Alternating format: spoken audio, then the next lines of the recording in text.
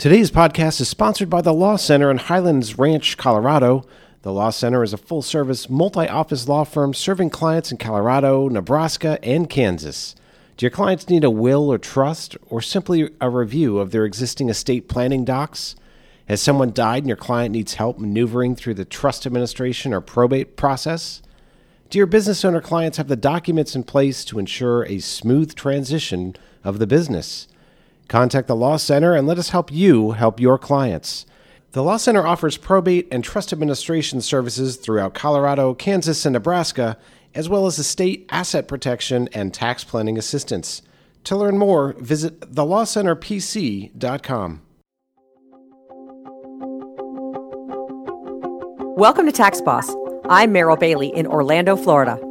And I'm Crystal Woodbury in Denver, Colorado.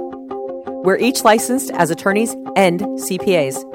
We help our clients get the best results because we work well with their trusted advisors. Tax Boss is a podcast for advisors from multiple professions to get together to discuss common client issues and how we can work together to solve them.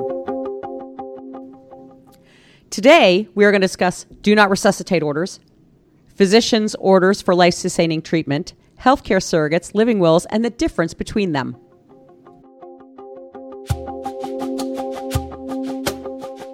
Crystal, as you may know, I'm teaching a class at Rollins College this month about estate planning, and one of the students asked me about a do not resuscitate order. She said, could she come to me so that I could prepare a DNR for her? And I had to explain to her that a DNR, the do not resuscitate, is not the same thing as a healthcare surrogate, and it's not the same thing as a living will, and it's not the same thing as a physician's orders for life-sustaining treatment or a PULST. And her eyes glazed over, and I thought she was going to weep. So I thought we could discuss the difference between those documents today. I think that's a great idea, Meryl. I have clients who often look at their packet of drafts of estate planning documents and wonder, where's the DNR? Yes. Yeah. So the answer is a do not resuscitate order is not a document that a lawyer prepares. A DNR is a document that a physician prepares. It is actually a physician's prescription that says that CPR is not to be initiated if breathing stops or the heart stops beating. So it deals with one thing. It deals with CPR. It doesn't deal with any type of other treatment. Now, the DNRs in Florida used to be facility specific, meaning if you were in hospital 1 and you signed a DNR, or your doctor prepared one for you that you signed, and then you were moved to another hospital, you'd have to get a new DNR because they weren't portable amongst facilities. Or more often, you'd be in a hospital and they would transfer you to rehab and you'd have to get a new document. But now in Florida, they are portable between facilities. But one of the more fun facts for my clients is that they traditionally have been printed on canary yellow paper. And if it wasn't on canary yellow paper, it didn't work. And you had to have it posted either on the front door, at the bedside, or on your refrigerator for it to be valid. Right next to your no soliciting sign on the front door.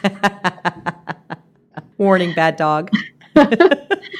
That's interesting, Meryl. In Colorado, I don't know that there was ever a rule that it had to be on a certain color paper, but most retirement communities now in Colorado, the DNR is printed on a bright lime green paper, and residents are told to post it on the side of their refrigerator. Yeah. Now, the DNR is different than a healthcare surrogate and a living will, which is what the lawyers prepare. Right. In Colorado, we have our living will as a separate document from the healthcare surrogate or healthcare power of attorney. I know some states combine those into the same form. In Florida, I think you legally could combine them, but generally we prepare them separately for a couple different reasons. A lot of times people don't want to name the same person. They have different people for the different roles. Uh-huh. And when a doctor asks for one document, I don't want to overwhelm them with too much information. Right. So we do ours separately. So, Crystal, tell me what you include in a healthcare surrogate. In our healthcare surrogate, the client will name a person, and typically a backup. Married couples often name their spouse, and then they'll name a backup or backups as a person to serve as their proxy, their decision maker, their agent, to make healthcare, medical, bodily decisions for them if they're unable to make them on their own, either because they don't have the capacity or they're unconscious or whatever the reason might be. So I tell my clients that this is a person who can make informed consent medical care decisions to keep you alive because they think you're going to get better. Yes. And depending on what a client may want decisions to be made, we provide guiding language for the proxy so that they have some idea of what the client likely would choose if they were able to make the decision themselves. Such as? If they need to be put in a nursing home or assisted living, some sort of skilled care facility, if there is a geographical area that they would like to remain in, give that guidance. If the funds permit, some may say, I specifically want to go here or I want to be in this area. If there are certain medications that they are allergic to or don't want to take, we put that in there or put it as an addendum. We advise clients to have a conversation with the person or persons they're naming that they're going to be named, make sure they're comfortable with the decisions they think they would like to make, but we provide some guidance either within the document or as an attachment to the document. That's so interesting to me to hear because that's not the Florida way. In Florida, it is simply a legal document that gives someone the authority to make whatever decisions need to be made. Yes. And I think in Colorado in general, that rings true. I have several clients that outside of my law practice, I serve as a decision maker for through their healthcare power of attorney. And so this has come about because I find it helpful. If I were naming my parent or my spouse or my sister as my healthcare agent, they have a relationship with me that's typically longstanding and they know what I would like. For if you're naming someone who doesn't have that longstanding relationship, they could be walking in blind, and to give them as much guidance as you can is very helpful when it comes time to make those decisions. That is great advice. I tell clients to have these conversations and to practice these conversations with their loved ones and the people that they've named.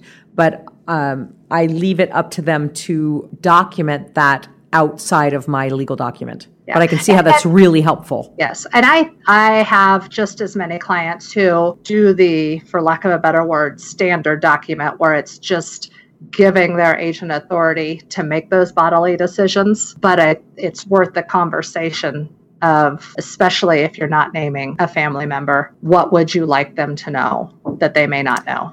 Yeah, that's really great advice. I come from a family that everybody talks all the time about all sorts of things. So I have to remember that not all of my clients have discussions like that. Right. So, Meryl, let's talk about the living will document, because most of the time, if your living will is going to be used, it will be used in conjunction with the healthcare surrogate document. True. But I tell my clients that they don't have to name the same person, that generally for the healthcare surrogate, I want them to name someone who is comfortable with the medical situation and isn't afraid of going to a hospital and understands medical lingo and would attend doctor's appointments with them and take great notes and is kind of an upstanding citizen as far as appointments. For the living will, I tell them I want a bulldog who will make sure that what they want to have happen happens. And I say, like, if you were in a knife fight, who would have your back? That's who I want for the living will. That's interesting, Meryl, because I think Colorado's living will is quite a bit different than Florida's. In Colorado, our living will doesn't name a person. Our living will is a document of guidance and permission, and it specifically references the healthcare power of attorney document with a section that says you select either my agent under my healthcare power of attorney has the authority to override decisions I've made, the selections I've made in my living will, or my agent under my healthcare power of attorney shall be bound by the selections I've made in my living will. Oh, that's very different than Florida law. It is. So under Florida law, the written document is names a person who will pull the plug. Mm-hmm. If you're in that situation. And basically, there are three paths that get you to the situation. But the situation is you are a body in a bed and you have lost the capacity to communicate in any way. Because if you could wiggle your toes or blink your eyes in response to a question, they will talk to you directly. But you're past that point and 2 physicians have said that medical science is exhausted and there's no hope that you'll survive, something artificial is keeping you alive, and if it were taken away, you would die a natural death. So I asked my clients if they were in that situation, would they want to be kept on life support or would they want to die the natural death? And generally they say that they want to die a natural death. I do have one client who said, nope, he wants to be kept alive forever and ever and ever because someday there might be something that cures him. And so that's what we put in the document.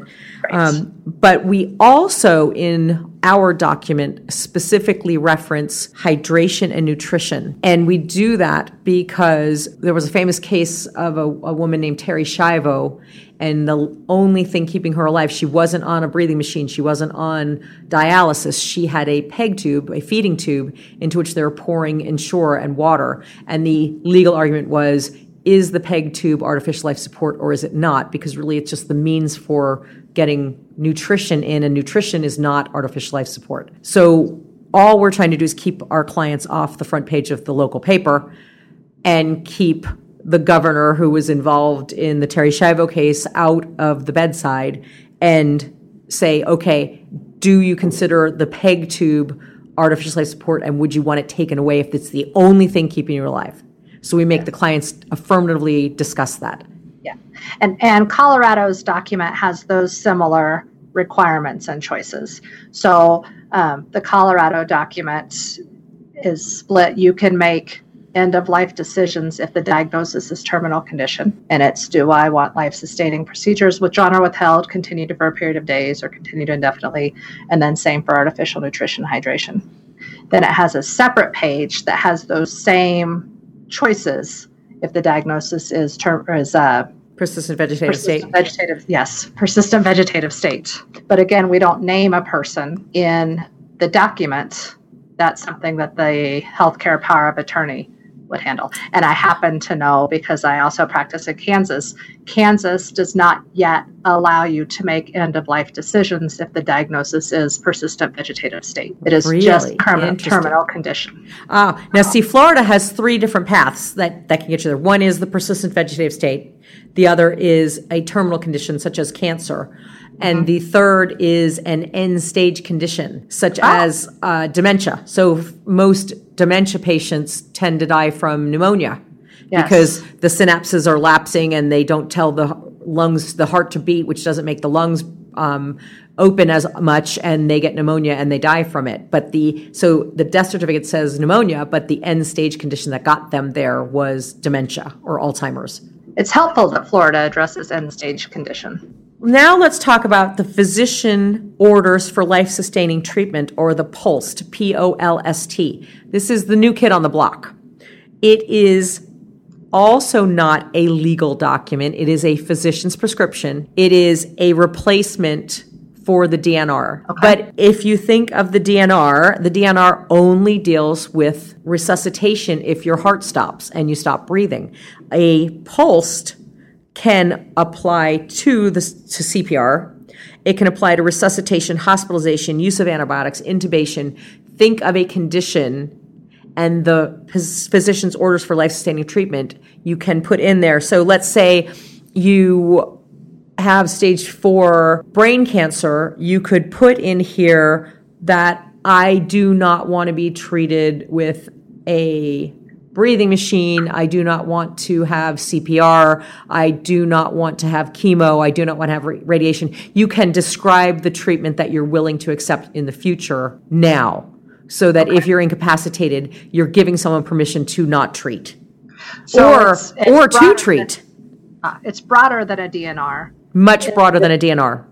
Is it similar to a DNR in that it needs to be signed by a doctor? Correct. The physician, not the attorney, writes it. Okay. It is also portable between facilities, and traditionally it is printed on pink paper, unlike the DNR, which is on canary yellow paper. Now, the POLST, as I said, is new.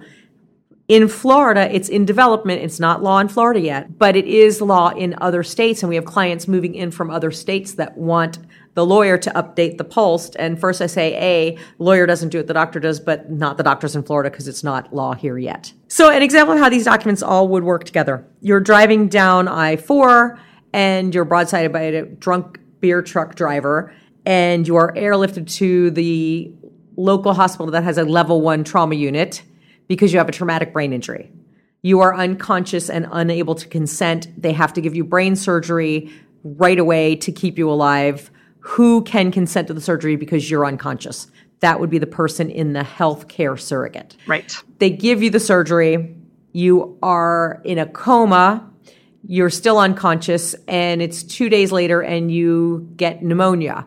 Who knows whether or not you're allergic to penicillin? That would be the person in the healthcare surrogate. Now, at some point, we want to go sue the drunk beer truck driver and the drunk beer truck company and everyone involved. That would be the durable power of attorney, which we didn't discuss today, but we'll discuss in the future, because that document gives someone the right to pursue your civil rights as well as financial rights. At some point, they realize that you are not in a coma. You're in a persistent vegetative state, and there is no hope that you are going to get better. And they want to know, because you're on life support, if you would have liked the life support to be removed. That is the person under the living will. In Florida. In Florida. Yes. And in the meantime, while they're discussing that, you stop breathing. What should they do? Should they do CPR? That would be the do not resuscitate order. If you had a pulsed or the physician's order for life-sustaining treatment, you could have discussed if you even wanted to be put on a breathing machine. You could have discussed if you would have wanted the brain surgery if you had a traumatic brain injury. You could have discussed all sorts of things. You can discuss that you want lemon-scented lotion rubbed into your skin twice a day and you want sheets with flowers on them. You can put anything you want to in the pulse if the doctor will allow it. Okay. Well, and I think a conversation to have with clients, and I have it a lot, especially with younger clients, whether they're married or not married, they fill out their healthcare power of attorney, healthcare surrogate, and we talk about if you're married, you want to name your spouse, who do you want to name as a backup?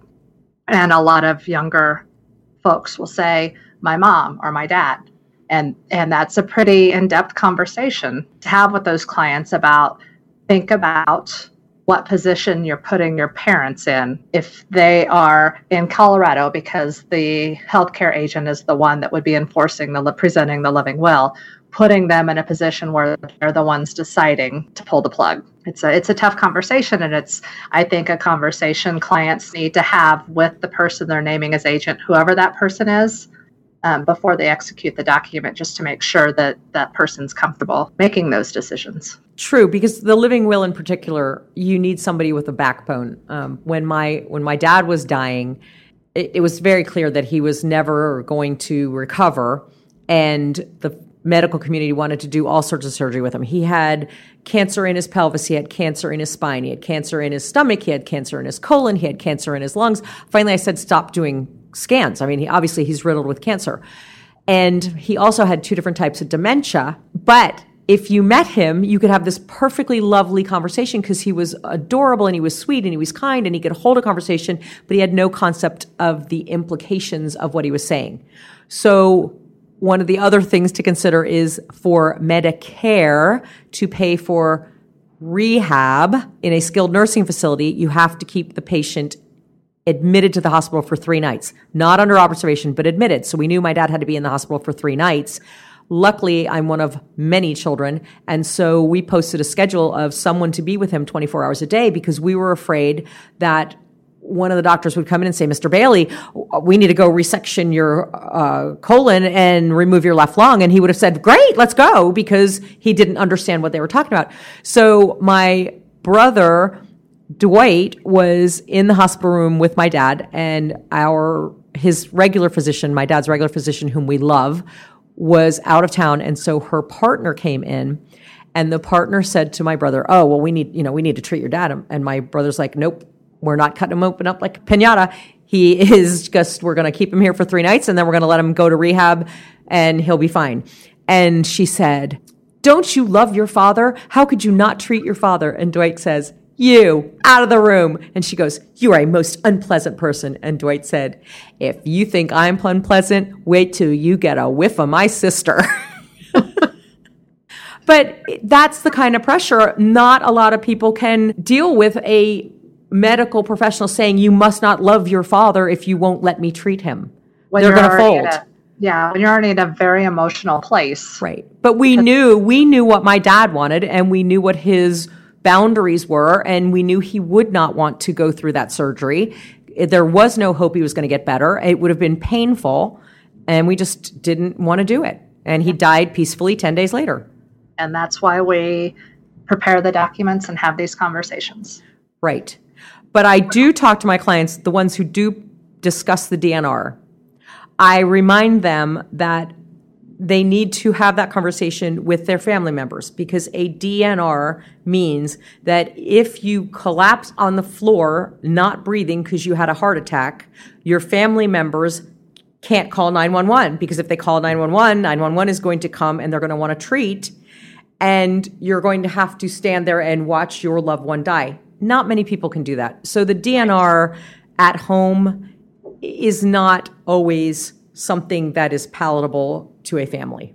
Right, I agree. So, Crystal, I think the lesson to be learned from these is that there are multiple documents. They have different provisions in them, and they work together as a team, and you can't always pick and choose which documents you want. It's not that the lawyer wants to overwhelm you with paperwork. They just each have a different role. The person's wearing a different hat for each thing, and you need to make sure that you've got the right people named in the right documents. And review them over time. And have conversations with your family. Yes, situations change, decision makers change. How often do you review your documents with your clients? What's your rule of thumb? I like it to happen every 3 to 5 years. That's exactly my number too. Yeah. Yeah. And I know sometimes it won't. I mean, you get a feel. Sometimes you meet with clients and they sign your documents and you're pretty certain you're never going to see them again. But I would say over half of my clients, we get together every 3 to 5 years. And really, in 3 to 5 years, the law can change. Children get older. Other people get elderly, and you don't want to take them out. Things just change. The documents might just be fine, and it's a good review, and then we let them run until the next 3 to 5 years, unless something specific happened. Right. So we do a pretty good job of reaching out, I think, either through birthday cards or when there's a substantial change in the law. We try and send, if not a specific letter, a generic letter, and say, as you may be aware, this just happened. Give us a call if you'd like to discuss how it may affect your documents. Yeah, we send out invitations to our Cookies and Counsel speaking series that we have monthly. We send out newsletters on a regular basis. We send out birthday cards. We do videos. We're doing all sorts of outreach to our clients to keep them up to date and informed. And I find a good review with clients too. A lot of their financial advisors are involved in the process at some point, and I know clients are meeting with their financial advisors more often than they're meeting with me. So that's another good opportunity to get in front of somebody, refresh their memory, and financial advisors will say, you may want to talk to Crystal about this.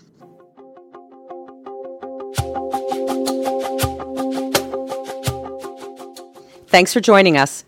In this podcast, we discussed why lawyers can't prepare a do not resuscitate order, but can prepare living wills and healthcare surrogates. This show gave you a quick primer on the differences between the documents. Some are legal, some are medical. Let us know what you think of this idea. Please contact us at taxbosspodcast.com. In our next podcast, we are going to discuss portability of the federal estate tax exemption. Even if you or your client isn't worth $22.4 million, they may still need to file Form 706 to take advantage of portability, at least until 2025, when Congress can change the limits and rules again. Until next time, I'm Meryl Bailey. And I'm Crystal Woodbury. Thanks for joining us. Go dazzle your clients like a tax boss. Today's podcast is sponsored in part by Your Caring Law Firm in Maitland, Florida. Do your clients need a will or trust? Has someone died and your clients need help with the endless paperwork? Do you have business owner clients trying to decide how to leave the company fairly amongst your family? Contact Your Caring Law Firm, where clients are so satisfied you'll look like a hero for having referred them. Your Caring Law Firm offers probate and trust administration services throughout Florida, as well as estate, asset protection, and tax planning assistance. To learn more, visit yourcaringlawfirm.com.